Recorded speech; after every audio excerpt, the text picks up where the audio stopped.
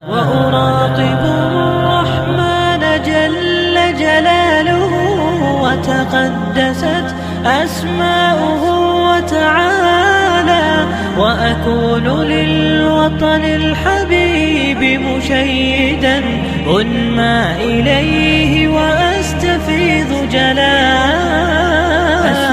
وأجتاز السماء جلالا. فجاءته. الفاء تفيد الترتيب والتعقيب، أي فأجاب الله دعاءه في الحال، فما أسرع لطف الله بمن افتقر إليه ورجاه. تمشي على استحياء. الأنوثة حياء لا عرض أزياء. فجاءته إحداهما تمشي على استحياء. رغم ازدحام القصة بالأحداث إلا أن الله ذكر الحياء ليدلنا على عظيم مكانته وأنه أجمل زينة للمرأة.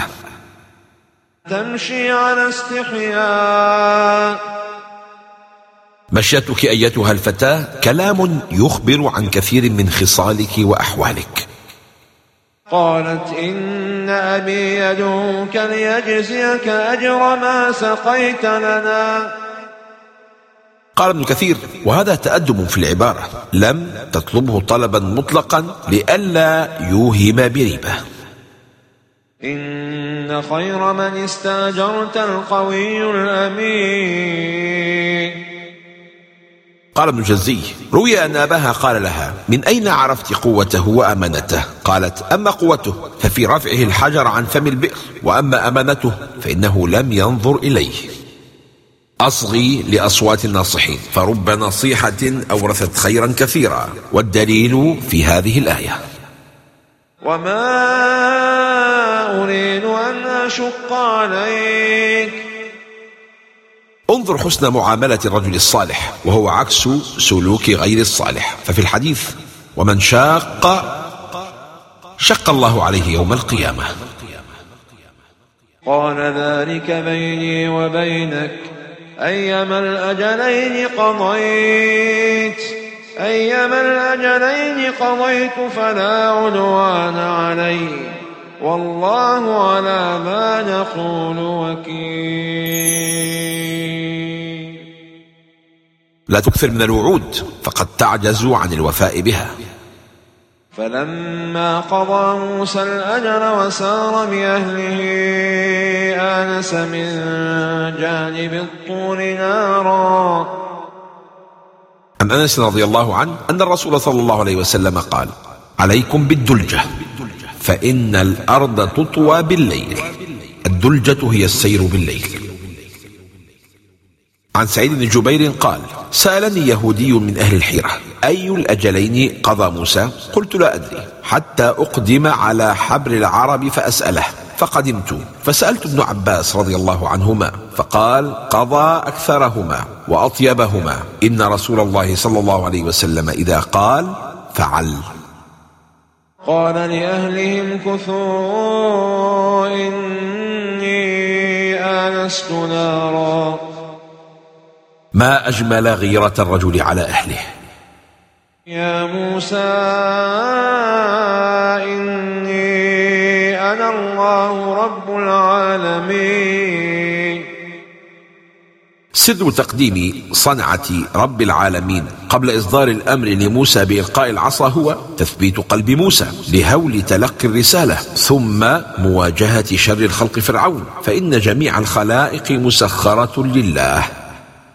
وأن ألق عصاك فلما رآها تهتز كأنها جان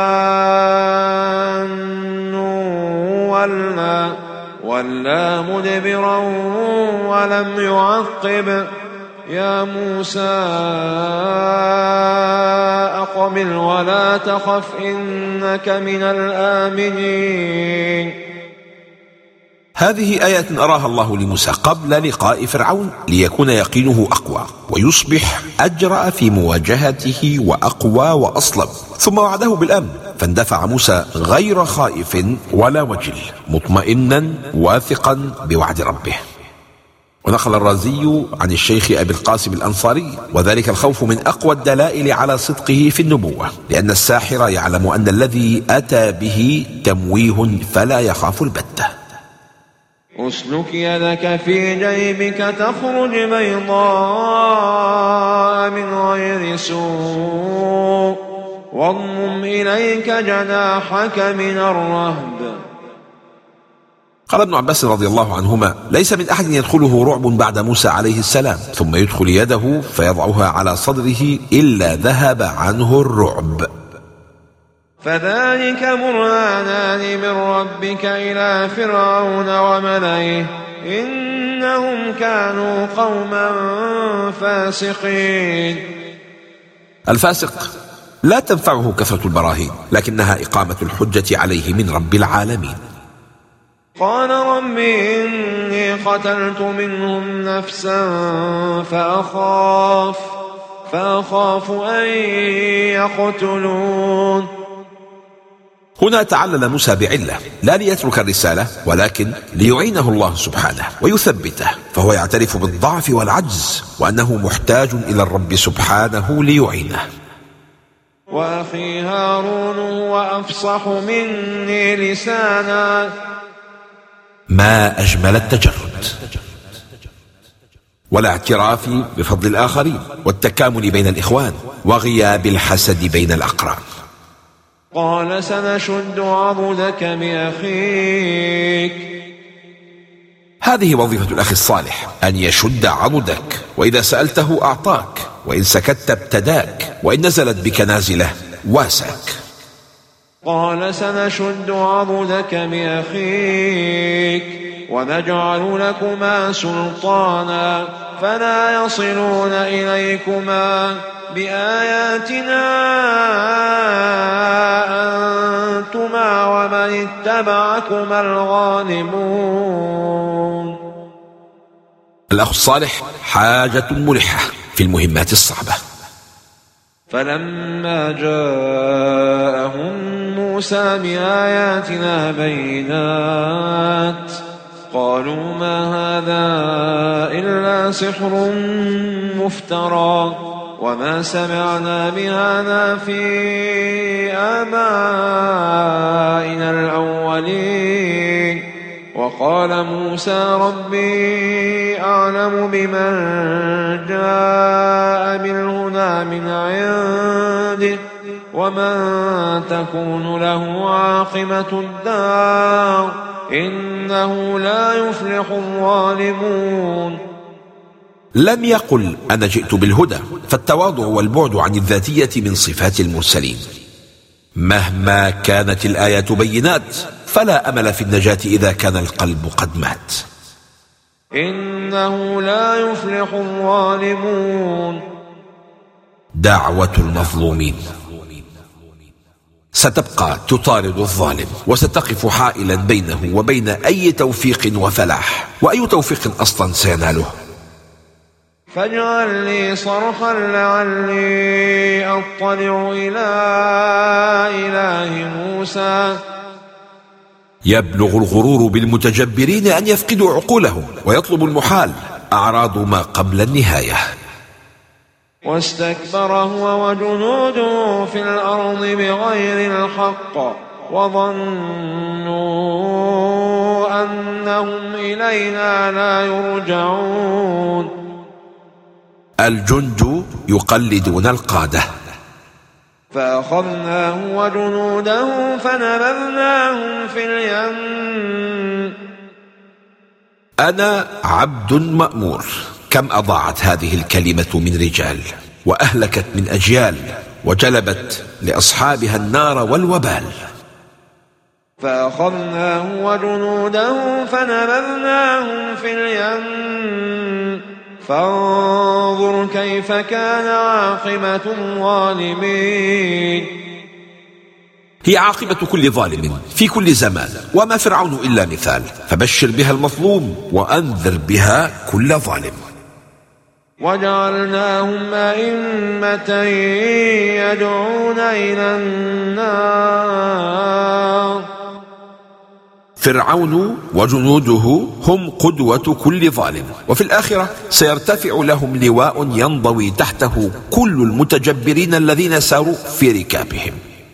كم من مشهور كمت شهرته من متطلبات هذه الوظيفة غدا إمامة الناس إلى النار. وجعلناهم أئمة يدعون إلى النار ويوم القيامة لا ينصرون. فرعون وجنوده كانوا قدوة لكل شر وجبروت، وكذلك في الآخرة سينتظم تحت لوائهم كل من شاكلهم. وأتبعناهم في هذه الدنيا لعنة ويوم القيامة هم من المقبوحين. فكل من ذكرهم في الدنيا يقول لعنهم الله، فعليهم لعنة دائمة باقية ما بقيت الدنيا. وهذا اللعن والطرد من رحمة الله إنما هو مقدمة لعذاب باق وخالد في الآخرة. والقبح هو الإبعاد. قال الليث يقال قبحه الله أي نحاه عن كل خير. وقال ابن عباس من المشؤومين بسواد الوجه وزرقة العين. وعلى الجملة فالأولون حملوا القبح على القبح الروحاني وهو الطرد والإبعاد من رحمة الله تعالى، والباقون حملوه على القبح في الصور، وقيل فيه إنه تعالى يقبح صورهم ويقبح عليهم عملهم ويجمع لهم بين الفضيحتين. أسمو وأجتاز السماء جلالا، فأزيد أسراب الغيوم جمالا، وألون الدنيا بأجمل بسمة، وأكون للخير العميم مثالا. ولقد آتينا موسى الكتاب من بعد ما أهلكنا القرون الأولى بصائر للناس وهدى ورحمة لعلهم يتذكرون. قال ابن تيمية إن الله كانت سنته قبل إنزال التوراة إذا كذب نبي من الأنبياء ينتقم الله من أعدائه بعذاب من عنده، كما أهلك قوم نوح بالغرق، وقوم هود بالريح الصرصر، وقوم صالح بالصيحة، وقوم شعيب بالظلة، وقوم لوط بالحاصب، وقوم فرعون بالغرق. وما كنت بجانب الغرب إذ قضينا إلى موسى الأمر وما كنت من الشاهدين. لأن المرء قد يكون موجودا في المكان ولا يشاهد ما يجري حوله فيه. لم تشهد موقف نزول الوحي على موسى وتكليفه بالرسالة، لكنك شهدته، فإخبارنا يقوم مقام الشهادة، بل هي أصدق شهادة، فإن العين قد تزيغ وقد تطغى بعكس أخبار الوحي التي ليس إلى الشك فيها سبيل. ولكننا أنشأنا قرونا فتطاول عليهم العمر. طول الزمان ينسي صاحب العهد ما قطعه على نفسه في ظل غياب الإيمان، فقد أخذ موسى العهود على قومه بأن يؤمنوا برسالة محمد، فلما توالت القرون نسوا عهودهم ولم يوفوا بها. وما كنت ثاويا في أهل مدين تتلو عليهم آياتنا ولكننا كنا مرسلين. أما كان إخبار النبي صلى الله عليه وسلم بدقائق الأمور التي لا يمكن أن يأتي أحد بمثلها إلا إذا كان شاهدا وحاضرا في ذلك الزمان، ألم يكن دليلا على صدق نبوته وصحة رسالته؟ ولكن رحمة من ربك لتنذر قوما ما أتاهم من نذير.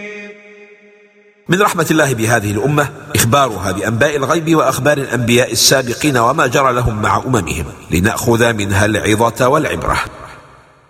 ولكن رحمة من ربك أرسلناك بالقرآن، وفيه كتاب الله، فيه خبر ما قبلكم ونبأ ما بعدكم وحكم ما بينكم، لذا فهو أعظم رحمة.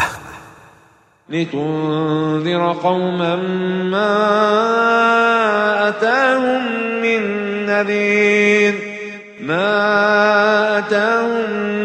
نذير من قبلك لعلهم يتذكرون. أي لم يأتهم نذير لوقوعهم في فترة بينك وبين عيسى وهي 550 سنة. ولولا أن تصيبهم مصيبة بما قدمت أيديهم ما وقع بلاء إلا بذنب ولا كشف إلا بتوبة. قال صلى الله عليه وسلم: ما اختلج عرق ولا عين إلا بذنب وما يدفع الله عنه أكثر. اختلج أي ارتعد. فلما جاءهم الحق من عندنا قالوا لولا أوتي مثل ما أوتي موسى. اليهود سبب كل بلاء. قال أبو حيان: وهذه المقالة التي قالوها هي من تعليم اليهود لقريش. قالوا لهم: ألا يأتي بآية باهرة كآيات موسى؟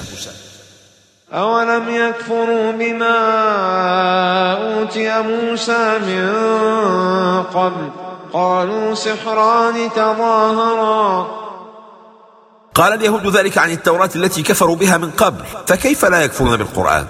وقصدوا بالساحرين موسى ومحمد عليهما السلام، وأنهما تعاونا على هذا السحر. وقيل هذا قول كفار قريش فرارا من الإيمان. وقالوا إنا بكل كافرون. الكفر موقف نفسي.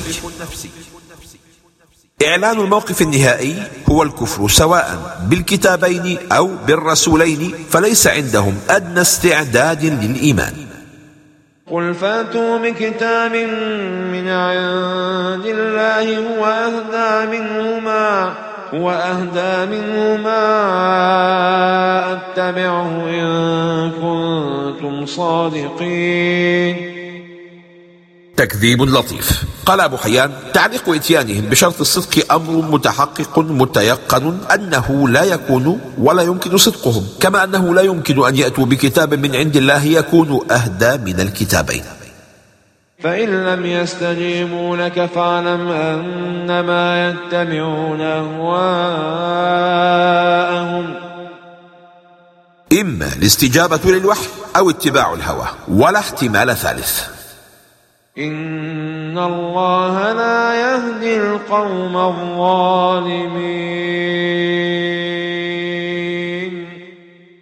أشد عقوبات الظالم على الإطلاق هي حرمانه من الهداية واستدراجه إلى الغواية حتى يهلكه الله، وهو عقاب مستحق له على ظلمه وعدوانه.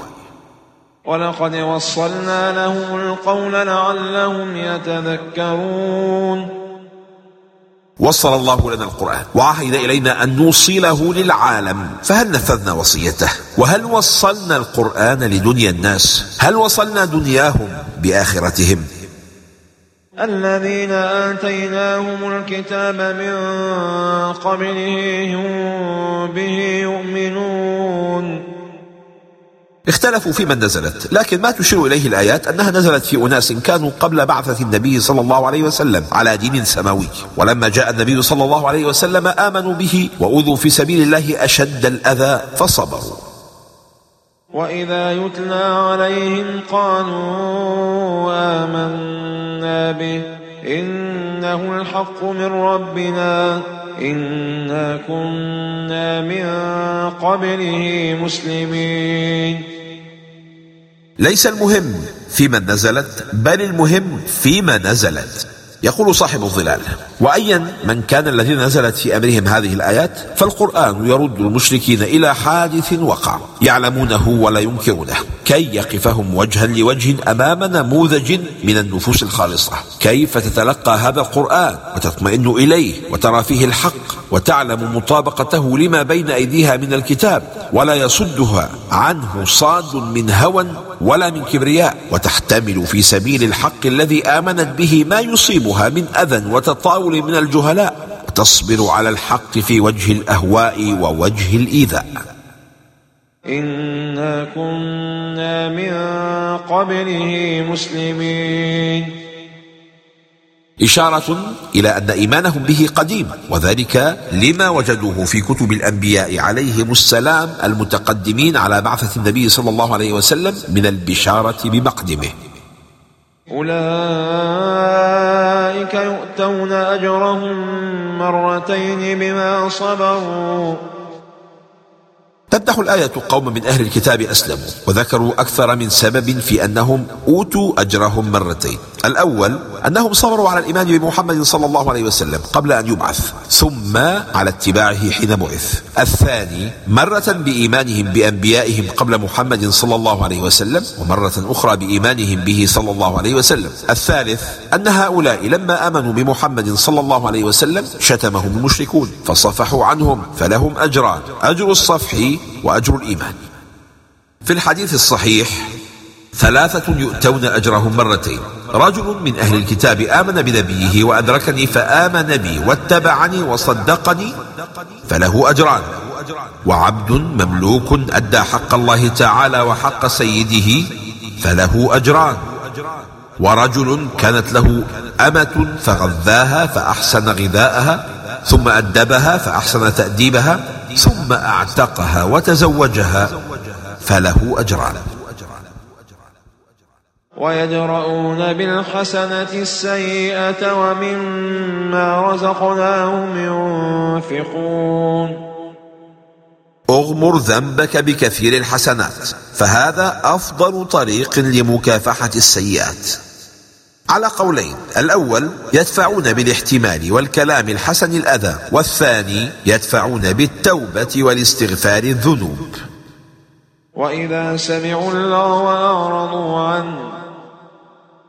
اللغو هو الكلام الذي لا فائدة منه، فلا ينفعك إن سمعته ولا يضرك عدم سماعه، وسمي لغوا لأن حقه أن يلغى ويترك، وواجب المؤمن أن يعرض عنه ويجتنب أهله.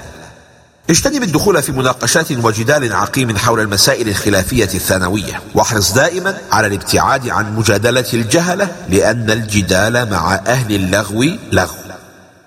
سلام عليكم.